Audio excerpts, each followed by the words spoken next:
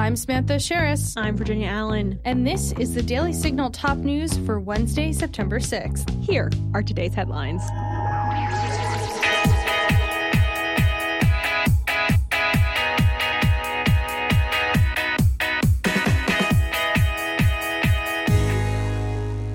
Republican Ohio Senator J.D. Vance introduced the Freedom to Breathe Act on Tuesday. The act, according to the senator's office, would apply through the end of 2024 and would prohibit any federal official, including the president, from issuing mask mandates applying to domestic air travel, public transit systems, or primary, secondary, and post-secondary schools.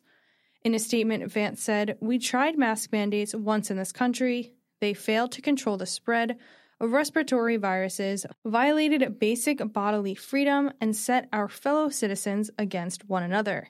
Vance also said the legislation will ensure that no federal bureaucracy, no commercial airline, and no public school can impose the misguided policies of the past. Democrats say they're not going to bring back mask mandates. We're going to hold them to their word. Vance's legislation comes amid calls to reinstate mask mandates in various locations throughout the country as COVID-19 cases rise. Republican Kentucky Senator Rand Paul said we should never put our kids back into masks during an interview with Fox News' Jesse Waters on Tuesday. The House Oversight and Accountability Committee is seeking to know what steps the Secret Service took to tip off Hunter Biden in the criminal investigation into his overseas business activities. That's according to reporting from the Daily Signal's Fred Lucas. The committee issued 6 subpoenas to the Department of Homeland Security and the Secret Service on Tuesday. The subpoenas come after DHS prevented the Secret Service from providing information requested by Congress.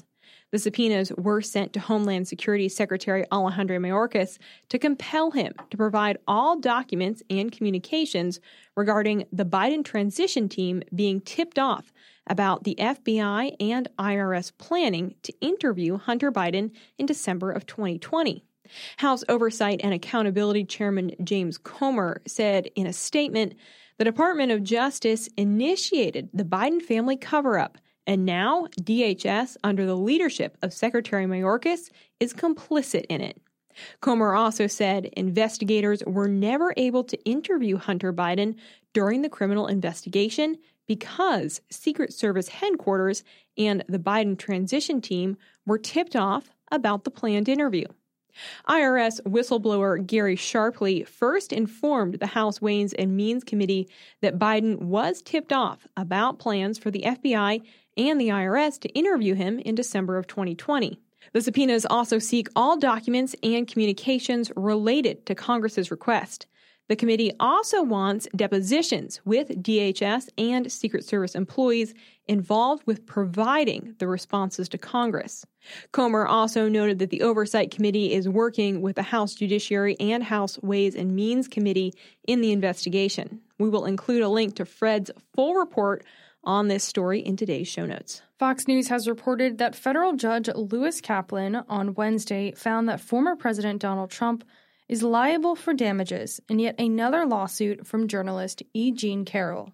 The judge said the truth or falsity of Mr. Trump's 2019 statements therefore depends, like the truth or falsity of his 2022 statement, on whether Ms. Carroll lied about Mr. Trump sexually assaulting her.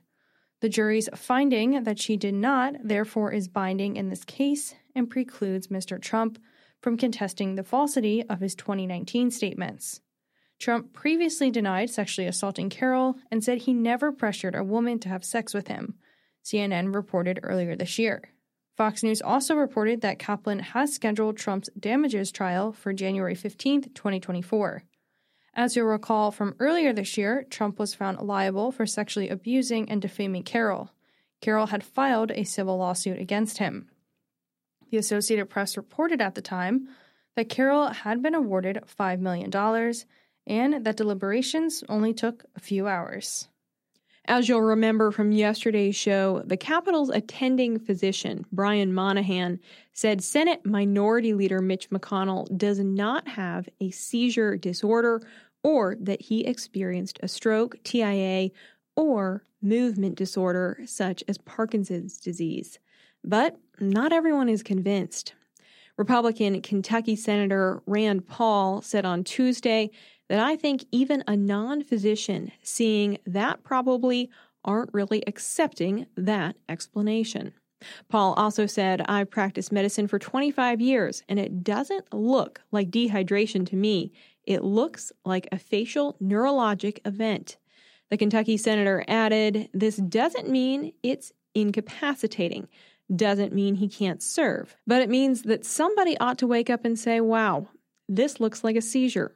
Republican Missouri Senator Josh Hawley told reporters, you can't say that you're concerned about Joe Biden, but you're not concerned about Mitch McConnell.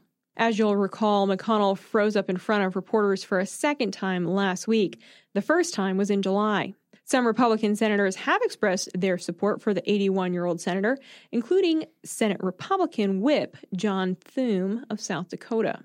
The Hill reports that Thune expressed his full support for McConnell, saying that he should continue serving as leader, something echoed by other GOP senators, but declined to speculate about McConnell's future beyond the next election. Texas Republican Senator John Cornyn also weighed in, saying he told me he had been cleared by Dr. Monahan. And then, of course, I saw the letter that was released this morning following more extensive testing, and I'm glad that they were able to rule out some of the things that people had speculated might have happened.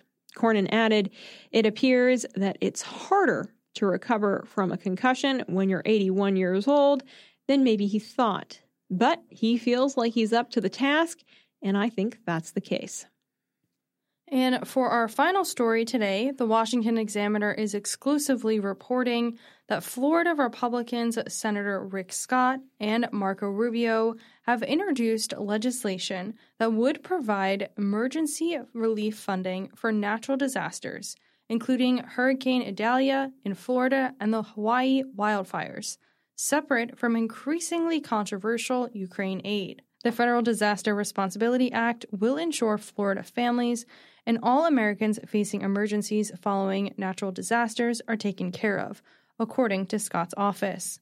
Scott said in a press release, when disaster strikes, families can't be left wondering whether the federal government is going to show up or if they'll be strung along while Washington uses them as a bargaining chip in a massive spending bill.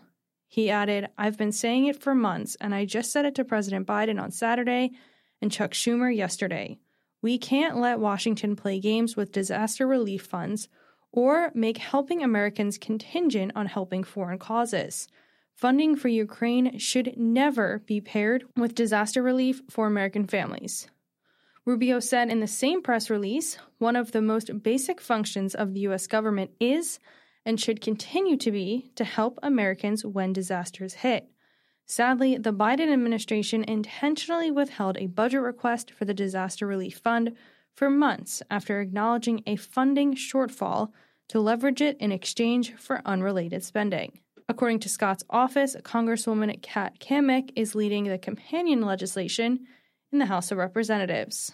And that's going to do it for today's episode. Thanks so much for listening to the Daily Signal's Top News. If you haven't had the chance, make sure that you check out our morning show. It's right here in this podcast feed, where we bring you interviews with lawmakers, experts, and leading conservative voices. Join us tomorrow morning for the Daily Signal interview edition. I'll be sitting down with Alabama Senator Tommy Tuberville to discuss Title IX and why he's against a Defense Department policy relating to abortion funding and his efforts to block military promotions. Thanks again for listening. Have a great night, and we'll see you all right back here tomorrow morning. The Daily Signal podcast is brought to you by more than 500,000 members of the Heritage Foundation. Executive producers are Rob Bluey and Kate Trinko.